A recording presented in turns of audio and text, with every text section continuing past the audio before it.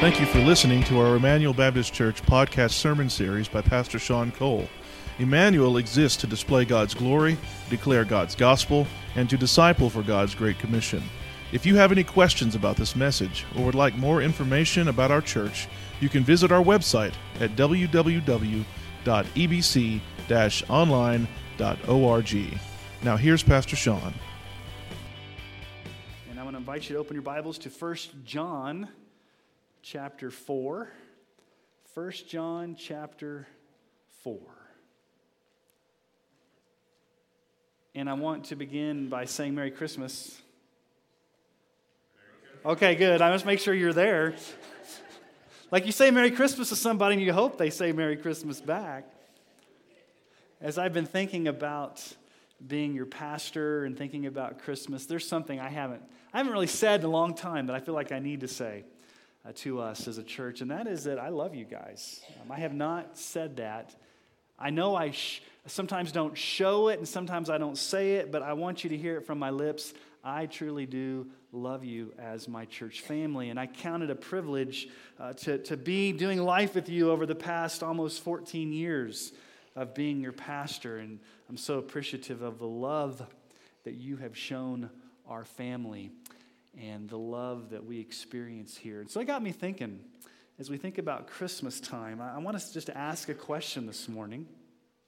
How are we doing at truly loving one another with a Christ-like love? How are we doing at loving one another? You know, it's easy, I think, at Christmas time to think about loving one another because of Christmas. There's the sentimentality of the season. Everybody's in a good, cheerful mood.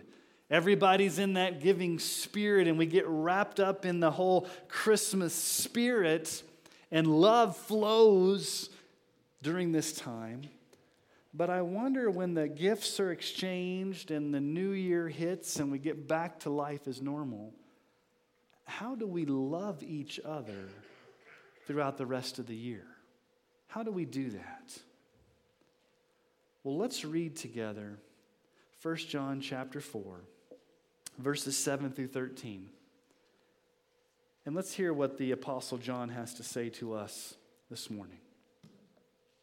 Beloved, let us love one another, for love is from God, and whoever loves has been born of God and knows God. Anyone who does not love does not know God, because God is love.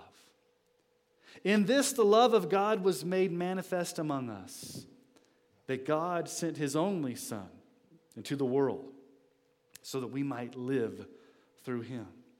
And this is love, not that we've loved God, but that he loved us and sent his Son to be the propitiation for our sins. Beloved, if God so loved us, we also ought to love one another. No one has ever seen God. If we love one another, God abides in us, and his love is perfected in us. By this we know that we abide in him and he in us, because he's given us his Spirit. Now, in verse 7, there's a strong exhortation to love.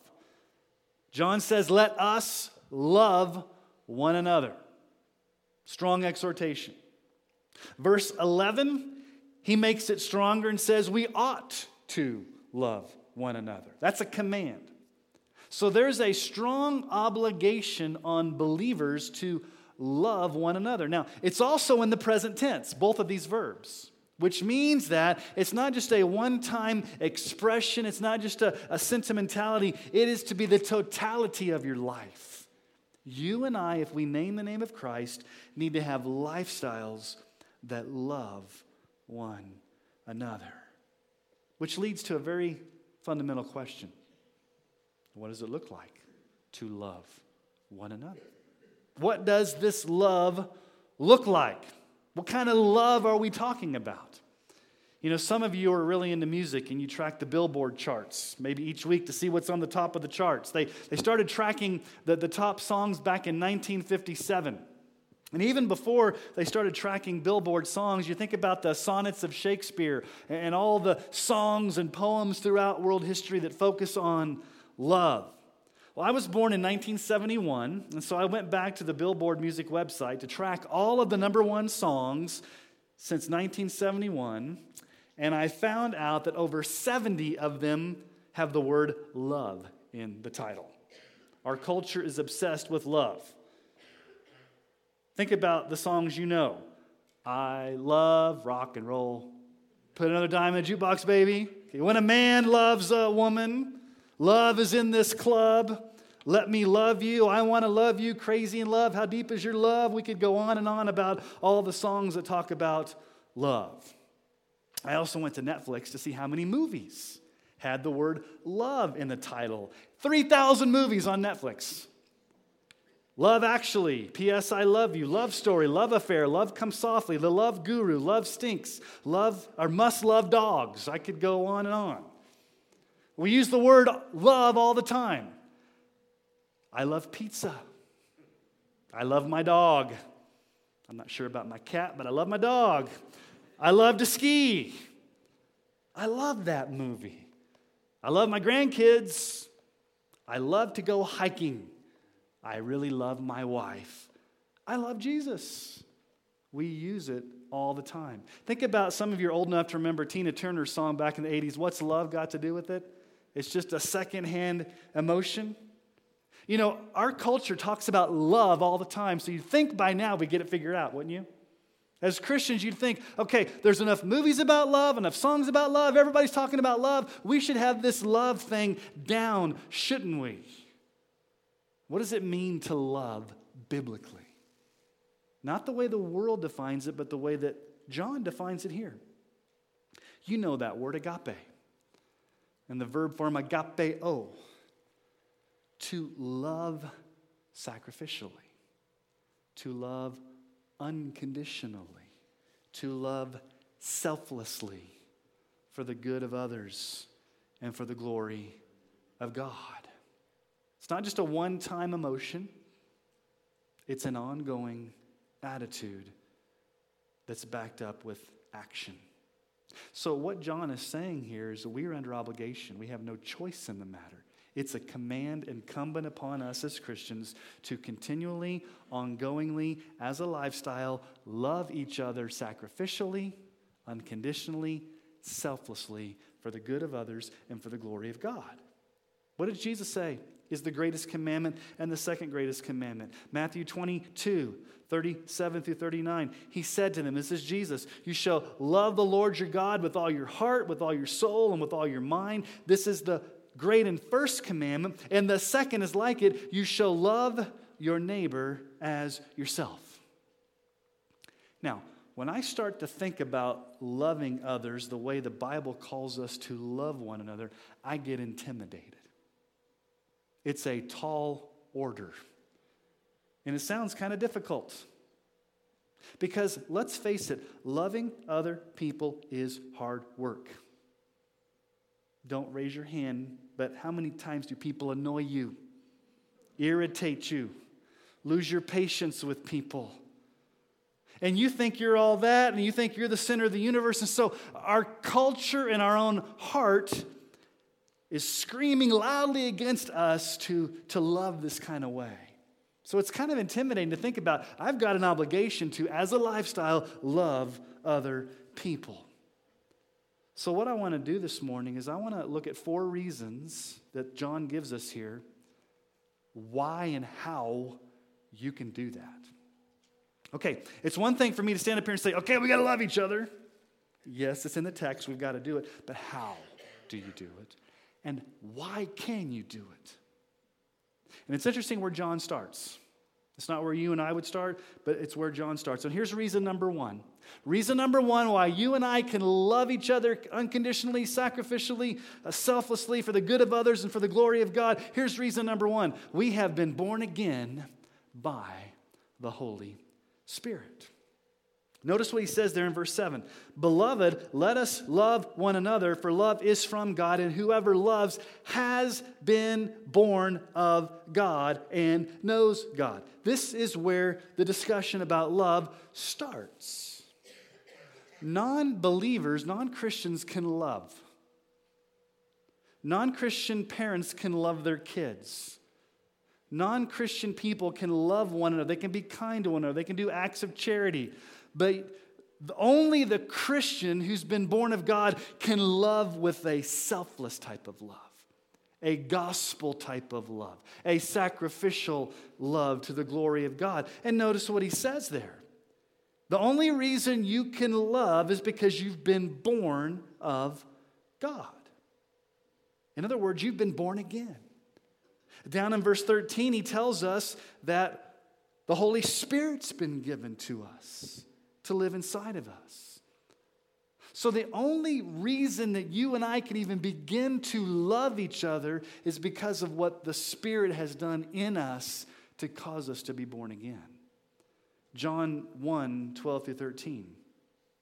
But to all who did receive him, who believed in his name, he gave the right to become children of God, who were born not of blood, nor of the will of the flesh, nor of the will of man, but of God. You become a child of God because you're born of God. You're born again. That's why Jesus said to Nicodemus in John chapter 3, verses 6 through 8, that which is born of flesh is flesh.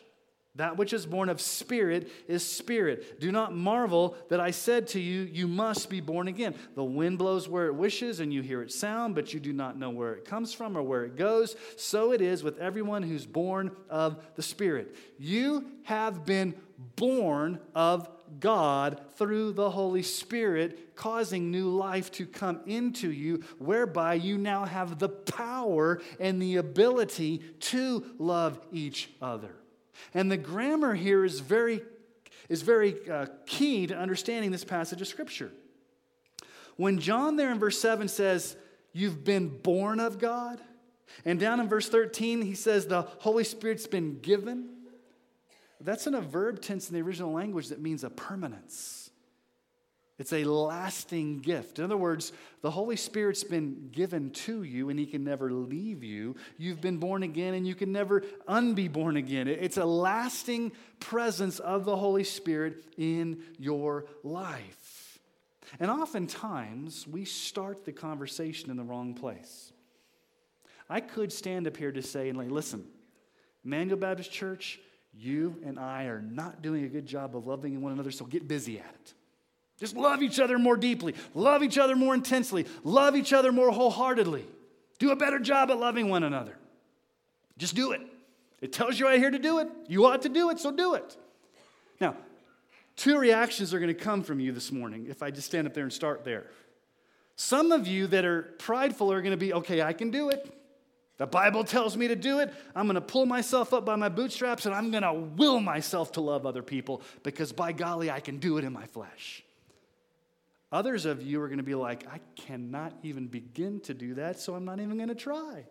And I already feel defeated. I already feel hopeless. I already feel weak. I can't love other people. So we don't start with the command to tell you to love more intently without rooting it in what John says. Yes, you and I must love each other, but the only way we can love each other is because we've been born again. The Holy Spirit has come and lived inside of us. He gives us the sustaining power and desire to love. Now, John, don't read 1 John unless you want to be kicked in the face. Okay? I've thought about preaching 1 John, and every time I keep coming back to it, I'm like, I don't know if I can preach this. This is a difficult passage of Scripture. Because you're like, what, John? What are you saying here? Look at verse 8. Just when you thought you were safe. Anyone who does not love does not know God. That's a strong statement. It's a warning. What's John saying? He's saying this. You better examine your life, Christian, because if your life is marked by lovelessness, by bitterness, you aren't loving each other, Doesn't necessarily mean you're not saved, but it could mean that you're not saved. In other words, John's saying there's no such thing as a loveless Christian. John Stott makes this interesting observation. He says, for the loveless Christian to profess to know God and to have been born of God is like claiming to be intimate with a foreigner whose language we cannot speak, or to have been born of parents whom we do not in any way resemble. A Christian resembles his father or her father in that you are marked by a lifestyle of love. And that comes through the Spirit living in you, giving you the power to do that. So reason number one that you and I can love is because we've been born again. That's where it starts. You and I cannot love each other the way God calls us to love each other unless we've experienced that new birth through the Holy Spirit, causing us to be born again. Okay. Here's reason number two. God's eternal nature is the essence of love. God's eternal nature is the essence of love. Verse 7, for love is from God. Love comes from God. God defines love. It comes from Him. And then at the end of verse 8, you have that famous statement that you all know. God is love. God is love. There are 4 statements in the New Testament that tell us what God is. God is something. The first is in John chapter 4, verse 24. God is spirit, and those who worship Him must worship Him in spirit and truth. God is spirit. He's the eternal, invisible, only wise God, worthy of all of our worship. He is spirit. Okay? Hebrews 12:29. For our God is a consuming fire. He's holy. He has the right to punish sin. Not only is God spirit, but He's holy. He's a consuming fire. 1 John 1:5. This is the message that we have heard from Him and proclaimed to you, that God is light, and in Him is no darkness at all. God is absolutely pure and holy. So God is spirit. God is a consuming fire. God is light. And then here, the fourth one, God is love. Now, we need to be careful here, because oftentimes in our culture, people are going to elevate one of the attributes of God above another and get out of balance. Our culture tends to elevate God is love to the highest. And what they mean by that, what the culture means by that is, well, God is love. He would never send anybody to hell, would He? God is love. That means we can't say that Jesus is the only way of salvation. That sounds narrow-minded. Well, God is love. That means I can live however I want and follow my heart, because after all, God is love. God is love. Absolutely. But He's also a consuming fire. He's also light. He's also spirit. And so when we start to begin to define love, let's start with God and not with the culture. If I were to go out into the world and ask people, how do you define love? I would probably get 2 answers. Lust and a sentimental feeling. We tend to define love by how we love. That's not where the definition starts. It starts with God, who is love. It's not infatuation. It's not lust. It's not some sentimental feeling. God is the essence of love. Now, God is love in His essence, but we don't just leave it hanging out there, because John tells us that love comes in concrete action. So this is the third reason why we can love. Number one, we love because we've been born again. We've got the power to love because the Holy Spirit's inside of us. Number two, we love because God is the essence of love, and He defines love, and He is love. But here's number three.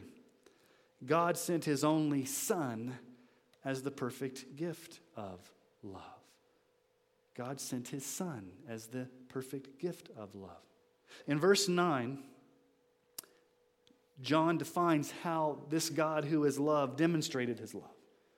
or manifested his love. In verse 9, in this the love of God was made manifest among us. Made manifest. That word means to put on display, to shine brightly, to put on display so all can see. So the God who is love did something very concrete in action, in history, put it on display for all to see.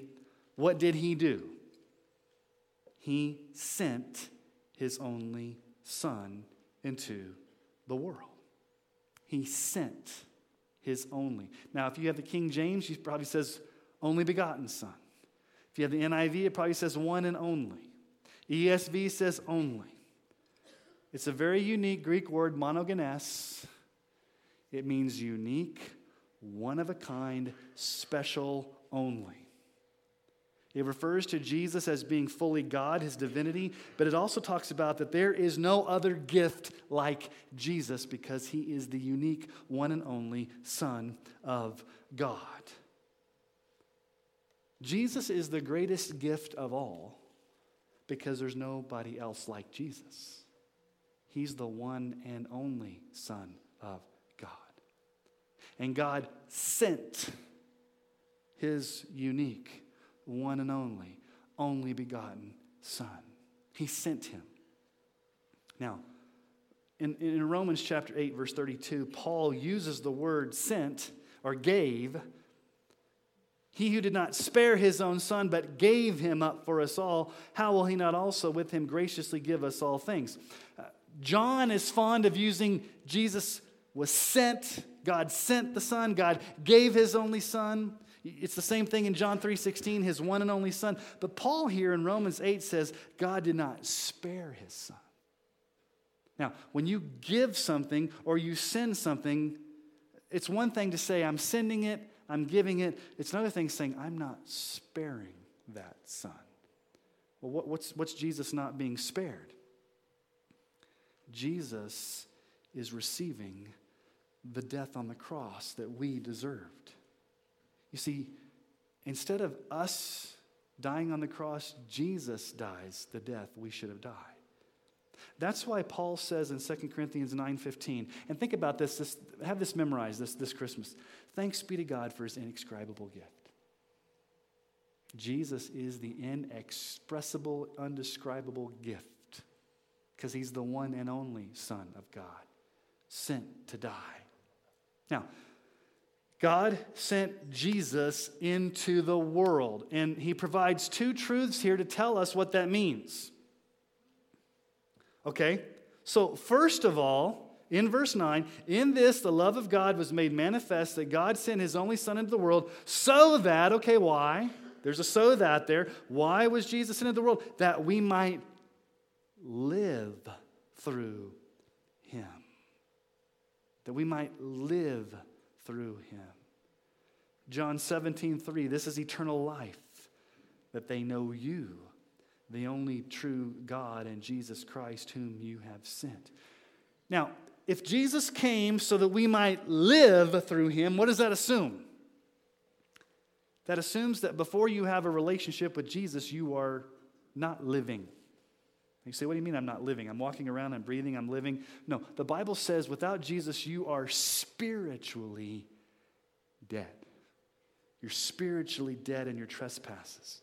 Ephesians 2:1, you were dead in your trespasses and sins. So before you have a relationship with Christ, you're not truly living in the spiritual, eternal sense of what the word means. You're existing, but you're at enmity with God, and you're separated from God, and you're spiritually dead. But notice what Paul says there. What John says there. John says that we might live through him. Through him. What's the only way that you can live? It's through a relationship with Jesus Christ. 1 Timothy 2:5-6, there's one God, and there's one mediator between God and men, the man, Christ Jesus, who gave himself as a ransom for all, which is the testimony given at the proper time. The only way you and I can truly live is through Jesus. It comes no other way. He is the only way. that we can live truly. Okay, so Jesus was sent, the one and only, unique, one-of-a-kind, special, indescribable gift God sent that we might live through him. But secondly, notice what he says there in verse 10. In this is love, not that we've loved God, but that he loved us and sent his son. Okay, there's it twice there. Sent his son. We see it back up there in verse 9. You see it again in verse 10. To be the propitiation for our sins. And some of you were laughing last week when I did the Cajun propitiation. We looked at that word last week. Propitiation. What's the idea of propitiation? We described it a little bit last week, but propitiation means that Jesus took the full punishment that was deserved for us in his body. He took God's justice. He took God's wrath against sin. Ephesians 2, verse 3, among whom we all once lived in the passions of our flesh, carrying out the desires of the body and the mind, and we were by nature children of wrath like the rest of mankind. By nature. Your condition without Jesus as your Savior is one of being a child of wrath, a child of judgment, deserving of judgment. And propitiation means Jesus took that in your place. Jesus says in John 3:36, whoever believes in the Son has eternal life. Whoever does not obey the Son shall not see life, but the wrath of God remains on him. God's wrath remains on you if you don't have Christ as your Savior. You see, in your natural state, you're spiritually dead. You don't have life. And you are at odds against God and deserving of his condemnation. That's why Jesus had to be sent. Because you and I hated God. Now you may say, we hated God? What do you mean we hated God? What does Paul say in Romans 8, 6-8? For to set the mind on the flesh is death, but to set the mind on the Spirit is life and peace. For the mind that is set on the flesh, that's a lost person, an unregenerate, an unsaved person, that person is hostile to God. Does not submit to God's law. Indeed, it cannot. Those who are in the flesh cannot please God. Here's the point that John's making. Left to ourselves, never in a million years would we ever be able to make the first move towards God and love him. Because we're spiritually dead and we're objects of his wrath and we are separated. That's why John says here, notice what he says in verse 10. In this is love, not that we've loved God, but that he loved us. Where does it start? God always takes the initiative. God always loves first. And when did God begin to love you? Trick question.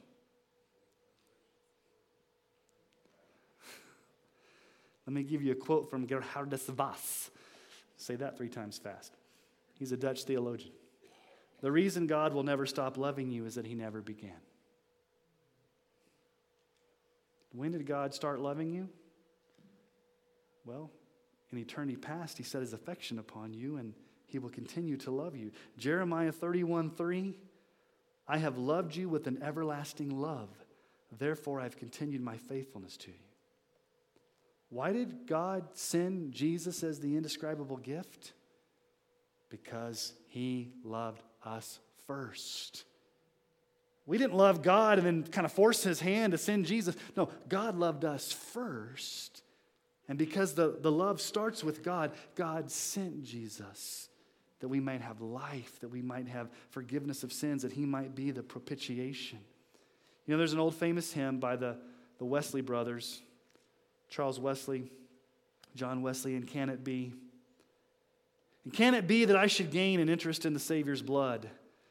Died he for me who caused his pain, for me who him to death pursued. And you probably have heard these lyrics before. Amazing love, how can it be that my God should die for me? It's amazing love. Now think about this for a moment. God's love is eternal for you. God's love is unconditional for you. But it's never abstract. It always comes in concrete action. What did God do? Did God just say, I love you? Have a nice life. No, he said, I love you. Therefore, I'm going to send Jesus to die in your place. I'm going to prove my love to you with action. And because God loved with action, we too must love with action. You and I cannot love each other sacrificially until we rest in the security of God's love for us in the cross. Now, so here's what happens. When you look at the cross, when you look at propitiation, when you look at what Christ did, when you begin to think about all the things that Jesus did for you on the cross and in his death and his resurrection, that in turn motivates you. That empowers you to love others because of the way that you were loved. Let me just ask everybody a question here. Do you and I deserve God's love? Was God obligated to love us? Absolutely not. Do other people deserve our love? Now, we may think that. They don't deserve my love. I don't want to love them. They've not measured up to my standard. They haven't met my qualifications. I'm not going to love them until they love me back. What if God loved us that way? I'm not going to love you humans until you love me back the right way. Till you get your life squared away, till you become perfect, till you never sin. And when you get to that point of perfection, then I may think about sending Jesus to die for you. What if God had that attitude towards us? Romans 5, 8 through 9. God shows his love for us, and that while we were still sinners, Christ died for us. Since therefore we've now been justified by his blood, much more shall we be saved by him from the wrath of God. Psalm 133 through 4. If you, O Lord, should mark iniquities, O Lord, who could stand? But with you there's forgiveness, that you may be feared. Every bit of love that you and I have for other people is always an overflow of God's love for us first. You cannot love other people until you first realize the depth of God's love for you, and then that becomes an overflow. That becomes a response to God's love for you. Now think about our progression so far. What's John teaching us so far? He starts out and says, okay, listen, the only way you can love is because you've been born again. You got to be born again. You got to have a new heart. You got to be regenerated. You can't love in your flesh. It has to be the new birth. And you and I could never love in a million years unless God took the initiative to love us first. And you and I can't love unless we have life through Jesus. When he gives us that life, we can love others. And because he died in our place as a propitiation, taking God's wrath, we can love each other because we think about how God loved us. And here's the fourth reason. And it's a powerful one. God continually perfects his love in us. God continually perfects his love in us. Look at verse 12. No one has ever seen God. If we love one another, God abides in us, and his love is perfected in us. Now, this passage got me thinking for a moment. John's been talking about love, love, love, love, and all of a sudden he throws in there, no one's ever seen God. John, that seems like it's kind of out of the way there. What do you mean no one's ever seen God? Well, okay, we can take it as a theological point. Okay, no one's ever seen God. No one's ever seen God with the naked eye. Moses had to be hid in the cleft of the rock. No one can see God and live. No one's ever seen God with the naked eye.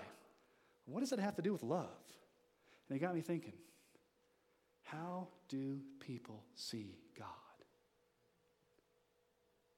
Through the love of his people towards one another. You can't see God, but in a sense you can see God.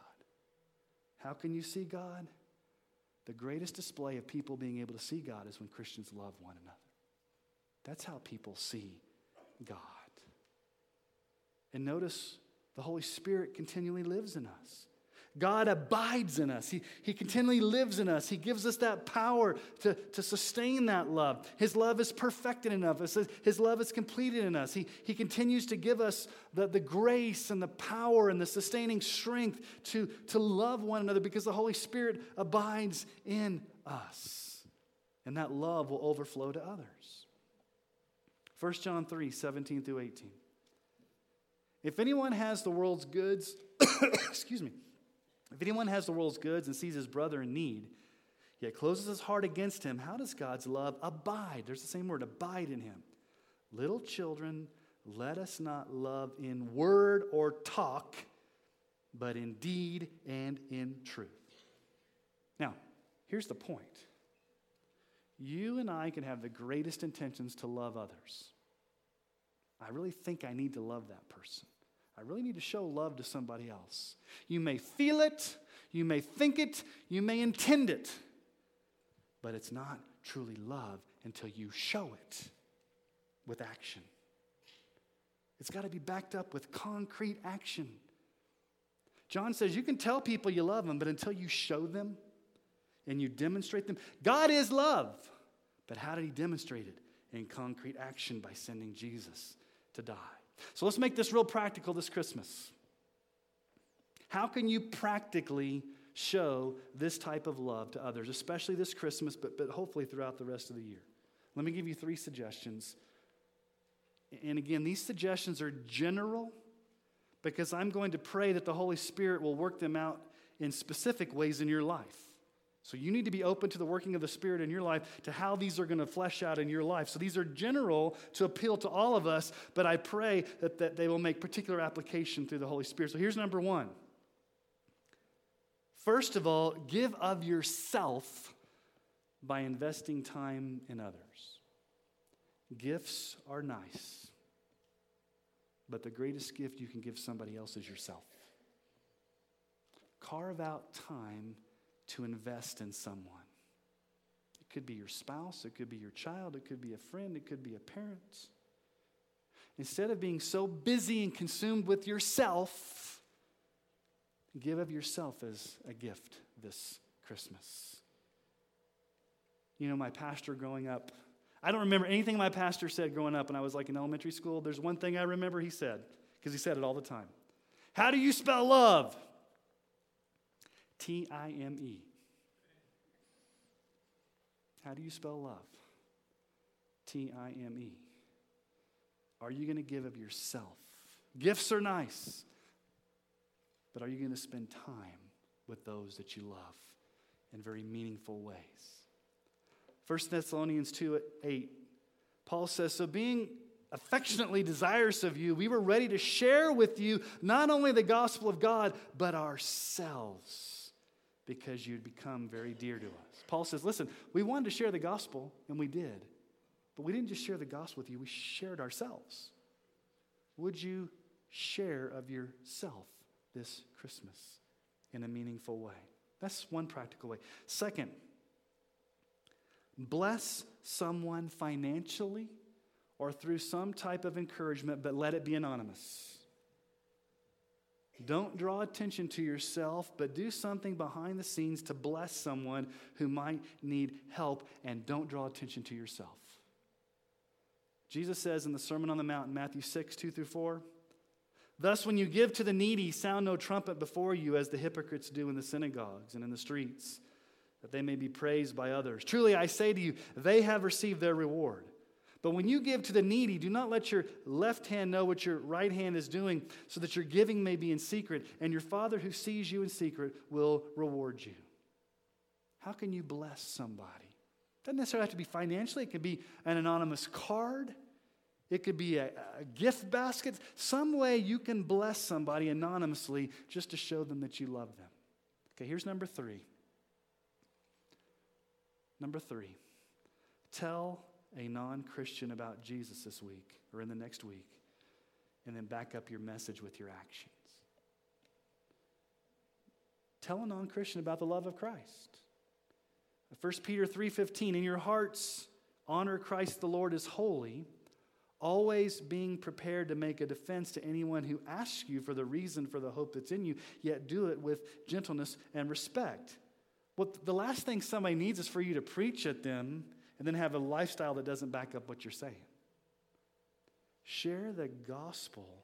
Share the love of Christ with someone who does not have the love of Christ, but don't look at it as a project. Don't say, okay, I've shared with them the gospel, now I'm done. if they never ever trust Christ for salvation, will you still be their friend? Will you still care about them? I think sometimes as Christians, we look at non-Christians as a project that we've got to get them saved. And once I get them saved, I moved on to the next one. No. What happens if you love and pour into that person and they never become a Christian? I mean, God's sovereign of that, but let's say they never become a Christian. Will you still love them? Will you still be their friend? Look at verse 14 for a moment. Back in our main text here. John says, we have seen and testify that the Father has sent his Son to be the Savior of the world. And that's a Christmas message right there. Jesus has been sent to be the Savior of the world. If that is true, let us love each other in light of that reality. Let us enjoy Christmas and celebrate the birth of our Savior. Let us sing with glad hearts, joy to the world. The Lord has come. Let earth receive her King. So my prayer for all of us is that this Christmas you experience the deep, deep love of Jesus. And that you share that love with others. It's easy at Christmas time to be loving. What I'm calling us to is a high calling as a church family. How are we going to wholeheartedly, passionately, consistently, sacrificially, unconditionally, selflessly love one another all year round? It comes because Jesus is your Savior. He's the Savior of the world. You need and I need to love each other. And the world needs to know that they can have hope this Christmas. And where better to get it than from your love to them in very concrete ways that demonstrate their good and God's glory. So let me ask you to bow your heads this morning. We think about Christmas, and we just want to pause. We want to pause this morning and thank you for the indescribable, inexpressible gift of Jesus. Lord, never in a million years could we begin to love you or take the initiative to save ourselves or clean ourselves up. We were spiritually dead and we stood against you. But Father, because of your great love, you sent Jesus that we might have life through him, that we might have forgiveness through his propitiation on the cross. You've given us the Holy Spirit to live inside of us, never to leave us, to sustain us with the ongoing grace to love. So Lord, would we be a people that don't just love with words, but in action and in truth? And would our love for each other be an overflow of your love for us? And Lord, when we find it difficult to love others, when we don't find other people, quote unquote, worthy of our love, let us just go back to the cross and realize how you loved us. We weren't worthy of your love, but you loved us anyway. And you did it with action. So Lord, help us to take these application points. And Lord, I just pray, Holy Spirit, you'd guide and direct people in the individual ways this week that they can live that out. Jesus, thank you for Christmas. Thank you for your love. Let us be a people that love one another because you first loved us. And we ask this in Jesus' name. Amen.